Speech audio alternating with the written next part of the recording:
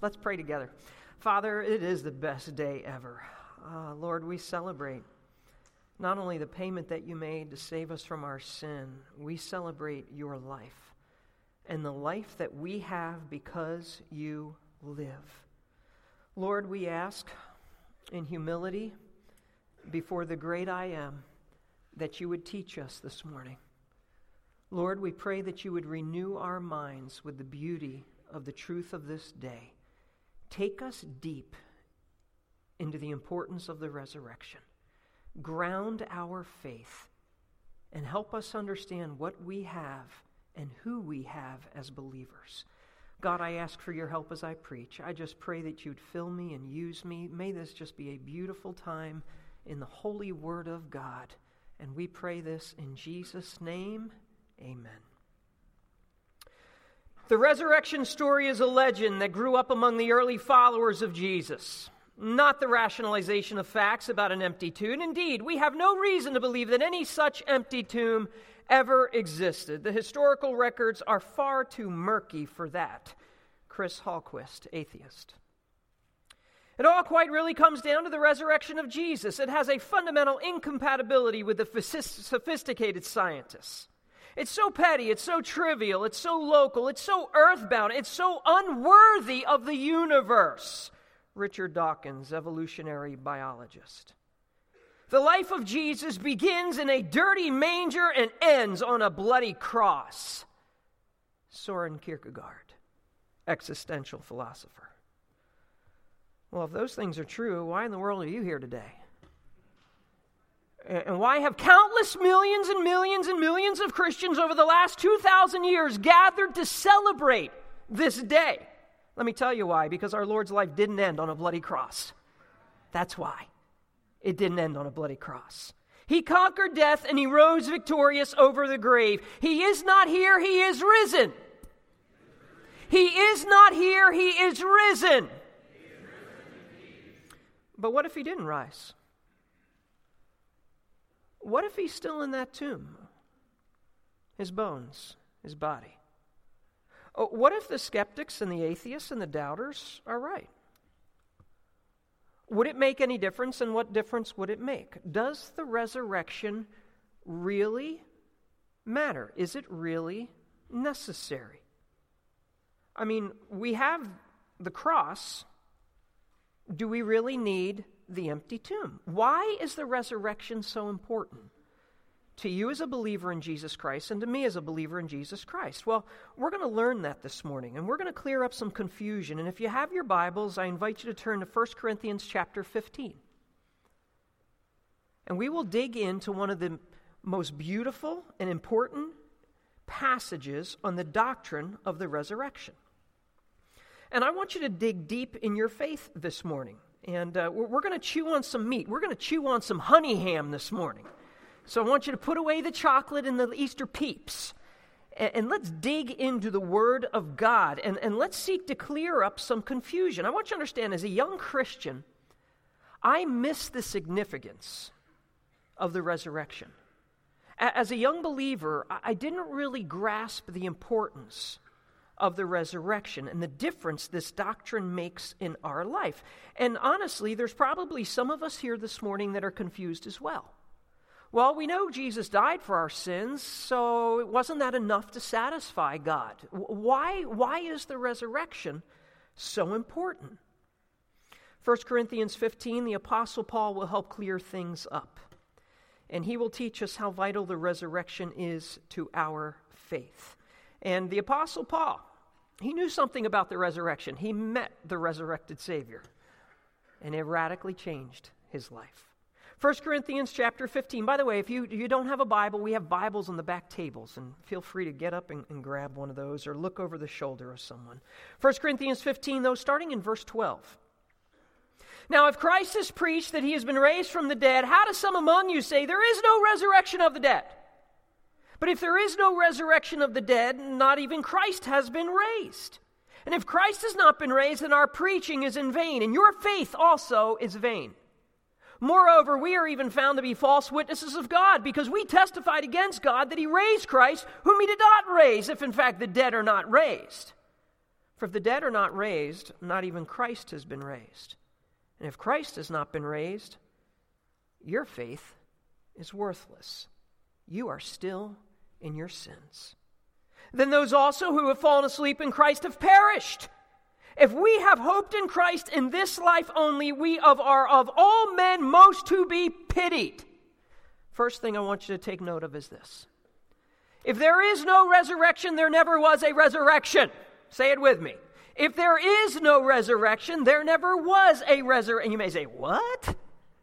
I don't get that, Pastor Scott. Well, verse 13 and verse 16 basically say the same thing. Verse 13, there's no resurrection, not even Christ has been raised. Verse 16, if the dead are not raised, not even Christ has been raised. In other words, listen carefully. Christ's past resurrection and your future resurrection are inextricably linked to one another. Understand, you cannot get away from it. There is not one without the other. As goes the Savior, so go his followers. If he didn't rise, you will not rise. I want you to understand, Jesus is the first from the grave. You may say, well, others were risen from the... Look at Lazarus. Others rose, but eventually died again. Jesus rose never to die again. He is the first to rise, never to decay again. Others were raised, but not with glorified bodies. Psalm 16:10 prophesied, for you will not abandon my soul to Sheol, that's the grave, the place of the dead, nor will you allow your Holy One to undergo decay. He never decayed. He is the first from the grave. He is not only the first from the grave to never decay, he is the firstborn of the dead. Colossians 1:18. He is the beginning, the firstborn from the dead, so that he himself will come to have first place in everything. He is the first of many more to be born up out of the grave.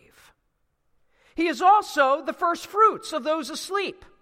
This passage in 1 Corinthians we're in will continue in verse 20.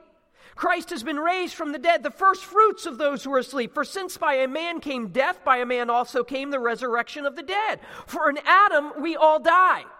In Christ will all be made alive, each in his own order. Each in his own order, Christ the first fruits, after those who are Christ's at his coming. So Jesus is the first fruits of the resurrection. That means he is the first of a multitude and multitude and multitude of resurrected bodies to follow. Now, you may say, well, what's this first fruits mean? First fruits is an Old Testament agricultural farming term, okay? The Israelites would harvest crops. They'd bring the first sample to the priests, offering to the Lord. It's found in Leviticus 23:10. When you enter the land I'm going to give to you, and you reap its harvest, and you'll bring in the sheaf of the first fruits. You bring those to the priest. He shall wave the sheaf before the Lord for you to be accepted. On the day after the Sabbath, the priest shall wave it. So in other words, I want you to understand the first fruits preceded the main harvest when the Israelites went into the land. It was the first installment of a larger, bigger harvest to come. That's what it meant. I want you to understand Jesus is the first installment. He's the first installment of a wave, a mass amount of resurrected believers to rise from the dead one day. That's who your Savior is. He was waved before God the Father on the Sabbath that Sunday, or our Sunday. He's the first fruit of this huge crop to come. I want you to think of, as far as your eyes can see, a field of wheat. I want you to understand that's what's coming. The resurrection of God's people through the ages is coming. He was the first fruits of all that are to follow. The resurrected crop of God's redeemed, this incredible bumper crop. Your resurrection is tied to the first fruits. The Lord Jesus' resurrection. And he was waved before the Father and accepted by the Father, representing you and me and our bodies that will one day die and rot in the grave, that will be resurrected in glory. He is the first fruits of all that is to come. The resurrection matters, friends. It matters. He's first from the grave, never to decay. He's firstborn from the bed. He's dead from the bed, like some of you. He's first fruit of those who are asleep. The resurrection matters. And understand this, Jesus' bodily resurrection foreshadows your bodily resurrection. I want to point you to a passage that I use at every single graveside service I've ever preached. And honestly, if given the privilege to officiate your funeral and your graveside service, I will use the same. Again, 1 Corinthians 15, later in the passage, in verse 35. Someone will say, well, how are the dead raised? What kind of body do they come? God's answer, you fool. That which you sow does not come to life unless it dies. That which you sow does not. You do not sow the body which is to be, but a bare grain, perhaps of wheat or something else. But God gives us a body just as he wished, and to each of the seeds a body of its own. Verse 42. So also is the resurrection of the dead. It is sown a perishable body. It is raised an imperishable body.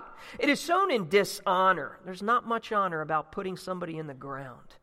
It is sown in dishonor. It is raised in glory. It is sown in weakness. It is raised in power. It is sown a natural body. It is raised a spiritual body. Just as we have borne the image of the earthly, verse 49, we also will bear the image of the heavenly. So you know what God does? He says, I want to talk to you about your garden that you're going to plant this coming spring.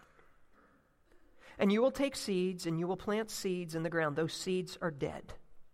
There's no life in those seeds. But a little warmth and nutrients and water and sun, and all of a sudden those seeds spring to life. He's saying, I want you to understand what your body is going to be like. When you die and you pass, you who are believers in Jesus, you will be planted in the ground like a seed. And one day your body is going to spring forth to life when God calls us from the ground. One day we will receive resurrected bodies. 2 Corinthians 5:1. We know that this earthly tent, which is our house, is torn down. We have a building from God, not made with hands, eternal in the heavens. For indeed, in this house, he says, our house is like a tent. We groan in this house, longing to be clothed with our dwelling from heaven, inasmuch as we, having put it on, will not be found naked. For indeed, while we're in this tent, we groan, being burdened, because we do not want to be unclothed, but be clothed, so that what is mortal will be swallowed up by life. See, what we have as a tent is what we have. It's not comfortable sleeping in a tent, is it? I mean, you wake up and you're kind of tight and stiff and it's not real comfortable. You know what? We groan in our tents. And the older we get, the more we groan.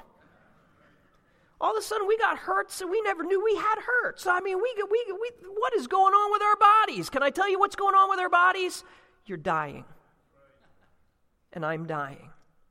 It's called the curse of sin. It's called death.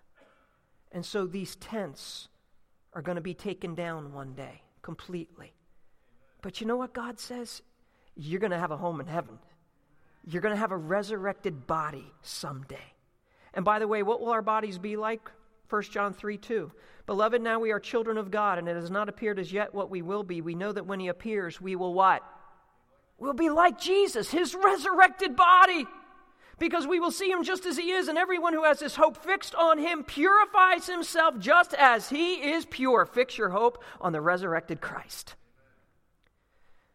Well, if there is no resurrection, there never was a resurrection. If there is no resurrection, shut up and sit down. You may say, what do you mean by that? Well, repeat this after me. Ready? Say it with me nice and loud. Next slide, please. Here we go. Pastor Scott, shut up and sit down. Say it nice and loud now. You ready? Pastor Scott, shut up and sit down. Some of you have been waiting a long time to say that. You've been waiting years to say that. If there's no resurrection, I got nothing to say. There's nothing. That's why he says in verse 14, if Christ has not been raised, then our preaching is in what? It's in vain. So hypothetically speaking, let's go there. Let's just consider it for a moment that Jesus' body is still in a tomb in Jerusalem. 2,000 years it's been sitting in that tomb. My preaching is in vain. It means what I say is worthless, it's useless, it's futile. It's just a big waste of my time and my energy and my effort. This is just a big waste of time if Jesus didn't rise from the dead. I want you to understand that. A dead Savior makes for a dead message. There's no life, there's no hope, there's no gospel. And by the way, that's how 1 Corinthians 15 starts off, the message of the gospel. The resurrection is a huge part of the gospel. 1 Corinthians 15:1. I make known to you, brethren, the gospel, which I preach to you. And gospel means good news. And some of you here this morning need to hear about the good news of God's love for you, that God will forgive you, that God will save you. The gospel which I preach to you, which you receive, by which you stand, by which you're saved, if you hold fast the word which I preach to you, unless you believed in vain. For I delivered to you of first importance what I also received, that Christ died for our sins according to the Scripture, that he was buried, and that he was raised in the third day according to the Scriptures. And then he appeared to Cephas, and he appeared to more than 500, and he appeared to James, and he appeared to me also. The resurrection is a huge part of the gospel message. He appeared, he rose again. By the way, we can't be saved without believing in a living God. Jesus never rose. There's not much of a message. And Kierkegaard was right. Life of Jesus ended on a bloody cross. End of story. If he never rose. By the way, not only was Kierkegaard right, but my grandma was right. When I told her I was going into the ministry 20 years ago, she looked right at me and this is what she said. Scotty, don't waste your life being a pastor. Thanks, Grandma. Really appreciate that vote of confidence. In other words, you know what she was telling me? Shut up and sit down. That's what she told me. I'm so glad I didn't shut up and sit down, because I serve a living Savior. But if God isn't alive, my Savior's not risen, I need a new job. So as of today, I'm resigning and I'm going to get a real job. I just need to do something. So I need somebody to hire me. I can drive real fast. So, delivery service thing, you got something for me, freaky fast Jimmy John's, I don't know. I like running, hire me at a running store. Tennis, I've taught tennis, any openings or a tennis teaching pro, hey, I'm all over it, okay. No resurrection means no more preaching for me. I'm not going to waste my time. And not only is my preaching in vain, by the way, your witnessing is in vain. So don't bother ever telling anybody about Jesus. I mean, the Great Commission is a great crock. It's just a great waste of time. Is really what it is. And Paul tells us in 1 Corinthians 15:33, if the dead are not raised, let us eat and drink, for tomorrow we die. Turn up, live it up, get wild crazy, live selfishly, indulgently, as possible. Do whatever you want with your life if there's no resurrection. But if the resurrection is real, don't you dare shut up. And don't you dare sit down. It is never a waste to share the gospel. But some of you here this morning as believers in Jesus Christ act more like Jesus is dead than alive, because you never tell anybody about Jesus. Isn't it about time, Christian, you stop acting like Jesus is dead and you start living like Jesus is alive and start telling people about the Savior? There is no resurrection. There never was a resurrection. If there is no resurrection, shut up and sit down. If there is no resurrection, faith is for fools. Look at verse 14 and then look at verse 17. Verse 14. If Christ has not been raised, your faith also is vain. Verse 17. If Christ has not been raised, your faith is worthless. Vain meaning empty, no value, no benefit. Worthless meaning insignificant, meaningless, useless. Now, most of you here have a junk drawer at home. I have a junk drawer. I've lived in my house about 12 years. I finally decided to empty the thing. Whoa, you can't believe the stuff you find in there. I emptied this thing. I opened it up. You know what? I found corroded AA batteries in there. That's what I found. I found old super glue things, all squished and empty and pretty much solid inside. Cracked old rubber bands, no elasticity whatsoever. Old keys that go to nothing. Zero. I got one word for your faith. If Jesus hasn't risen, worthless. It's worthless. Your faith without the resurrection is a worthless corroded battery, charging and changing nothing. It's a worthless superglue or rubber band holding nothing together. That's what your faith is without the resurrection. It's worthless old keys that open the door to nothing. That's what our faith is without the resurrection. It is worthless. It is a waste. Now, practically speaking, let's kind of put it in play for where we are as Christians without the resurrection. Prayer is worthless. don't pray. It changes no one without the resurrection. It changes nothing because no one is listening to you. The Lord has never heard your prayers. The Lord will never hear your prayers. There's no intercessory ministry without a living Savior. Romans 8:34. Jesus Christ is he who died, yes, rather he who is raised, as at the right hand of God who intercedes for us. A dead Savior isn't at God's right hand.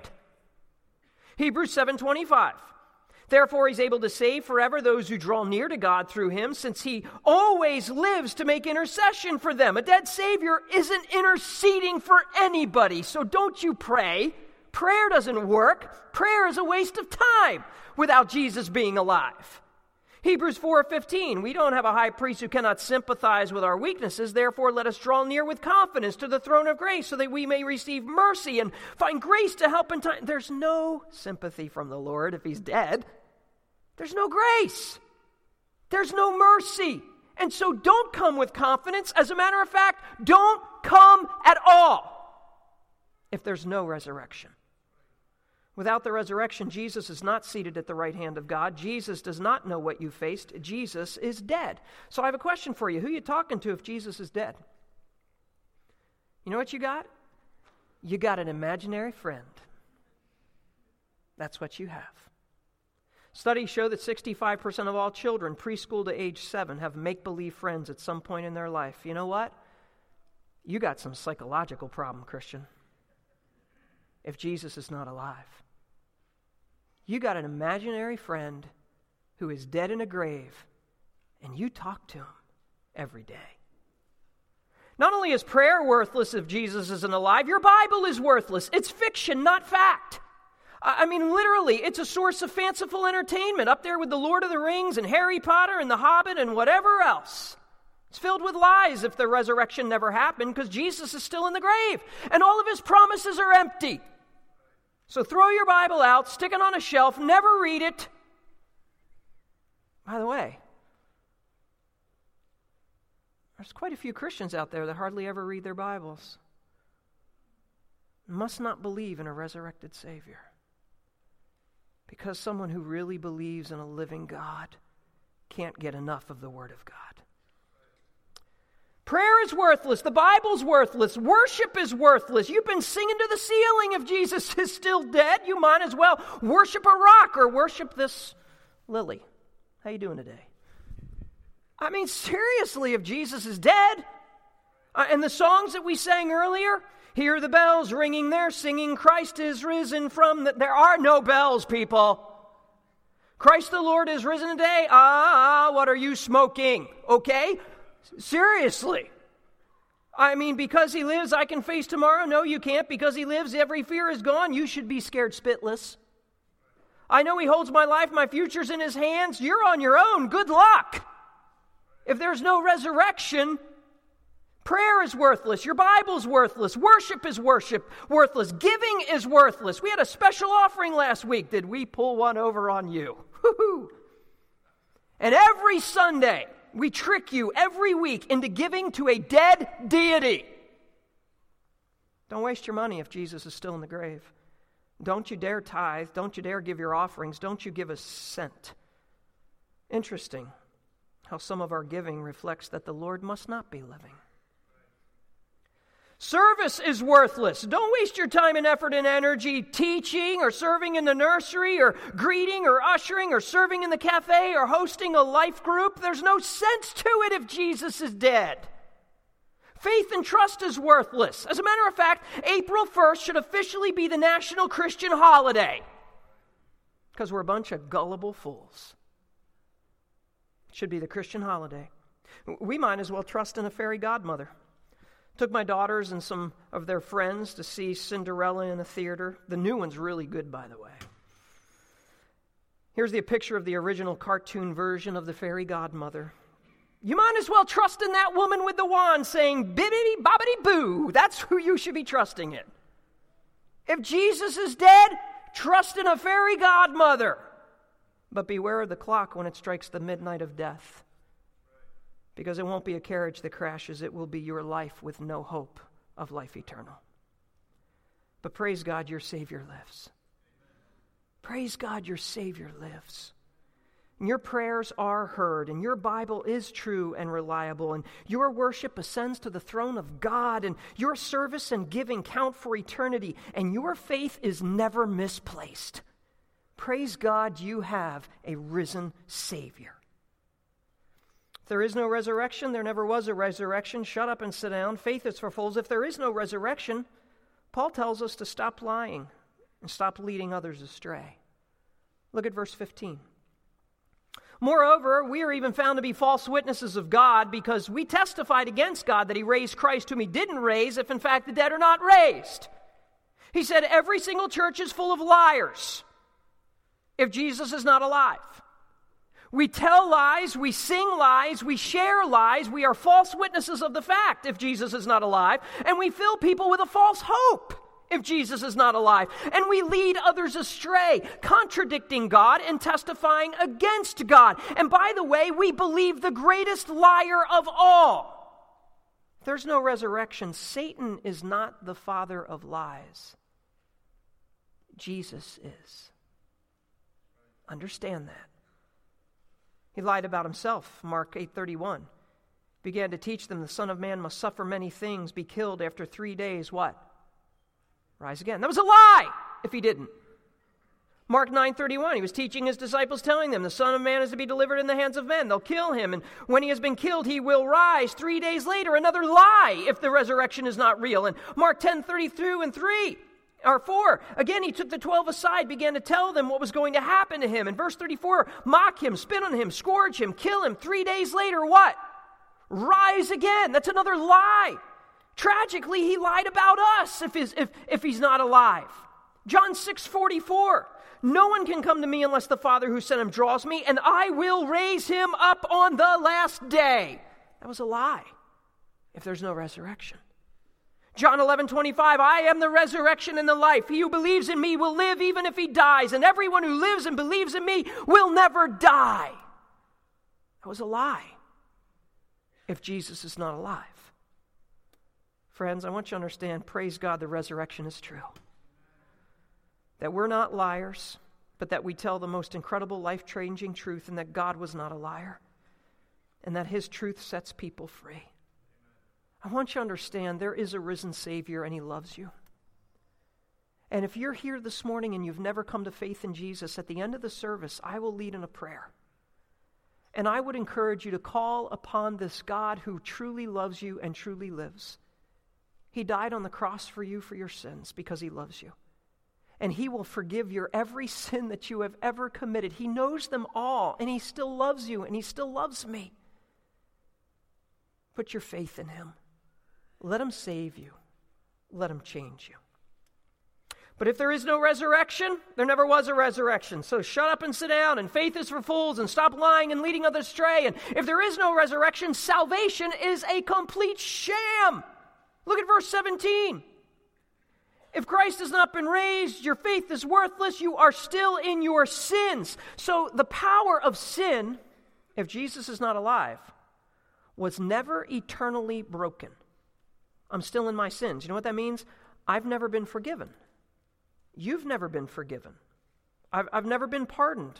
We've never been pardoned. We await judgment. Our names were never written in the Lamb's Book of Life if there is no resurrection. I want you to understand this and don't miss this. This is so important. The resurrection is God's receipt for payment of sin. The resurrection is God's receipt for payment of sin accepted. That's what the resurrection is. It's the receipt. If Jesus wasn't raised, God didn't accept his sacrifice. If Jesus wasn't raised, Jesus wasn't worthy substitute for payment for sin.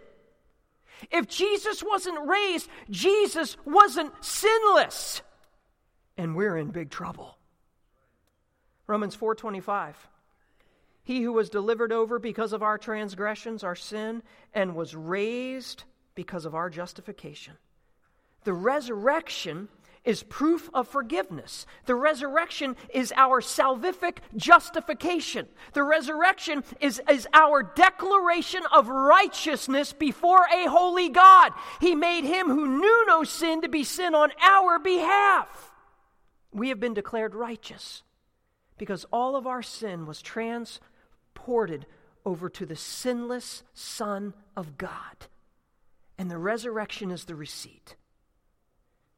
If there's no resurrection, the power of sin was never eternally broken. And not only that, the power of sin was never practically broken. Means we're not free from sin. Means we never went free.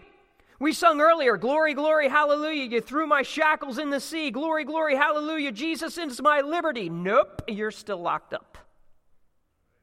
We sang, someday I'll fly away on your amazing grace. Your love is my jailbreak. I'm going free. You're going nowhere. You're still a jailbird. Without the resurrection, you are not free. But life in Jesus assures us we are free. Romans 6:18 and 22. Having been freed from sin, you became slaves of righteousness. But now, having been freed from sin and enslaved to God, you derive your benefit, resulting in sanctification and the outcome, eternal life. Romans 8:1 through 2. Therefore, there is now no condemnation for those who are in Christ Jesus. For the law of the Spirit of life in Christ Jesus has what? Set you free from the law of sin and death. If there is no resurrection, though, salvation is a sham. If there is no resurrection, there is no hope of heaven.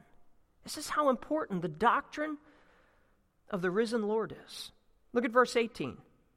Then those who have fallen asleep in Christ have perished. Fallen asleep in Christ. This doesn't mean you dozed off in church. Just want to make sure you understand that. Well, what does it mean? It means believers who have died, Christians who've passed away, saints who've gone home to glory.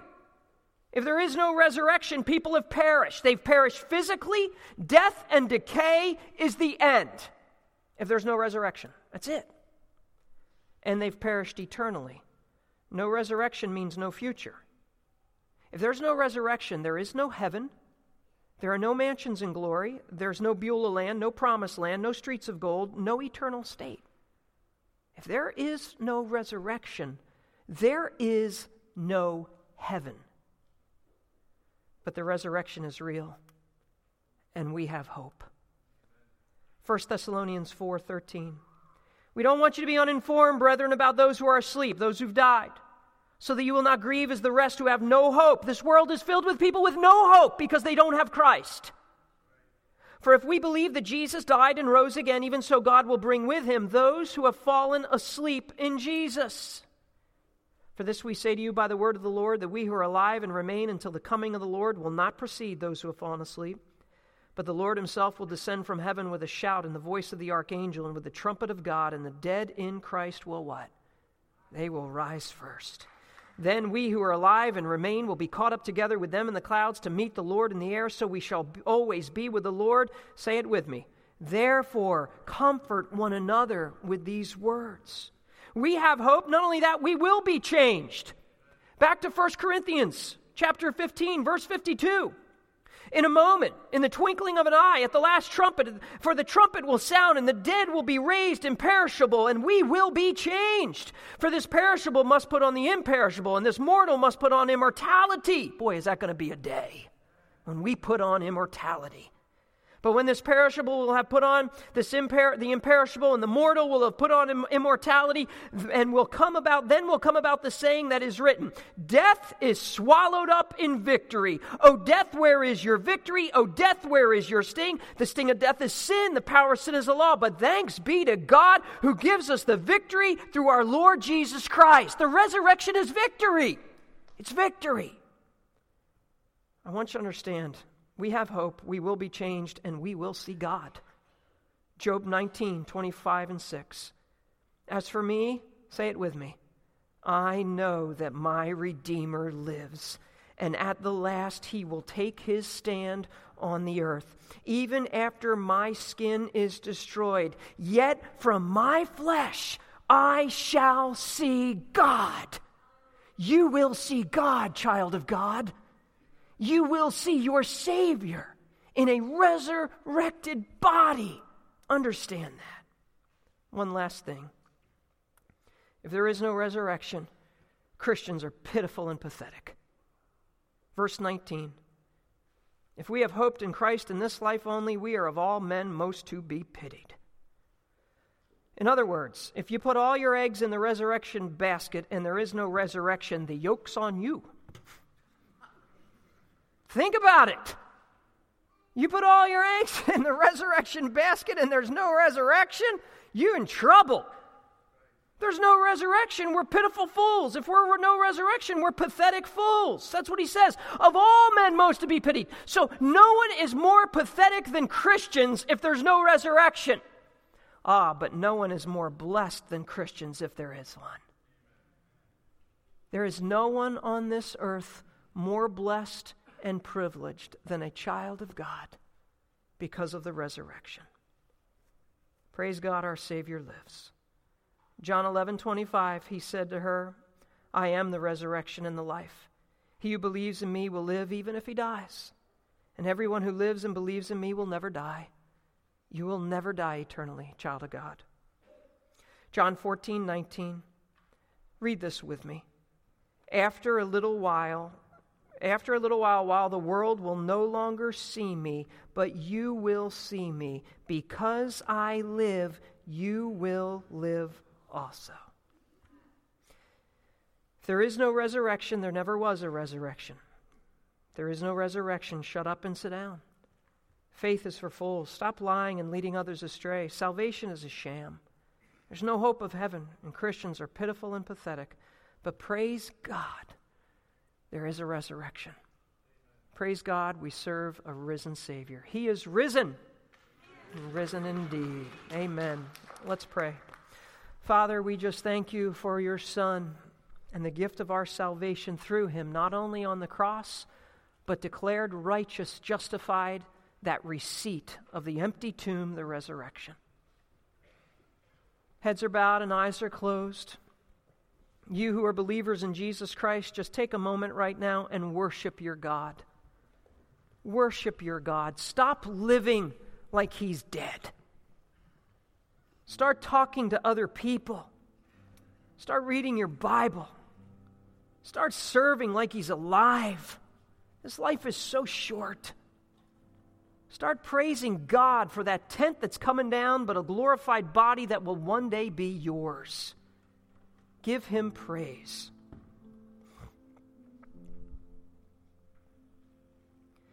Heads are bowed and eyes are closed. I mentioned earlier in the service that I would lead in a prayer of salvation. Some of you here this morning have never come to faith in Jesus. You've been a religious person. You go to church from time to time. And now God has opened your eyes that there is so much more to faith. And you know that you're a sinner. You know that there are things in your life that you are horribly ashamed of. And you don't want anybody to know about them. I got news for you. God already knows about them, and you're going to be held accountable for your sin. But he invites you to come. He invites you to gaze upon the cross and the empty tomb and realize that he died for you to save you. That he rose for you to save you. And you may say, Scott, that's what I want. I want to be saved. I want to be forgiven. I need God in my life. What do I do? With your head bowed, your eyes closed, and in the quietness of your heart, just call out to the Lord right now in faith. Use words like these. Lord Jesus, I desperately need you. Please save me from all my sin. Thank you for dying on the cross for me. Thank you for rising from the grave for me. Lord, I put my faith in you to save me. I cannot save myself. I could never be good enough. So please forgive me of all my sin. And I ask this humbly in Jesus' name. Amen. If you've called out to the Lord this morning, and you've made a decision for Him, we rejoice in that decision. And we encourage you to let a good Christian friend or family member know that you've trusted in the Lord.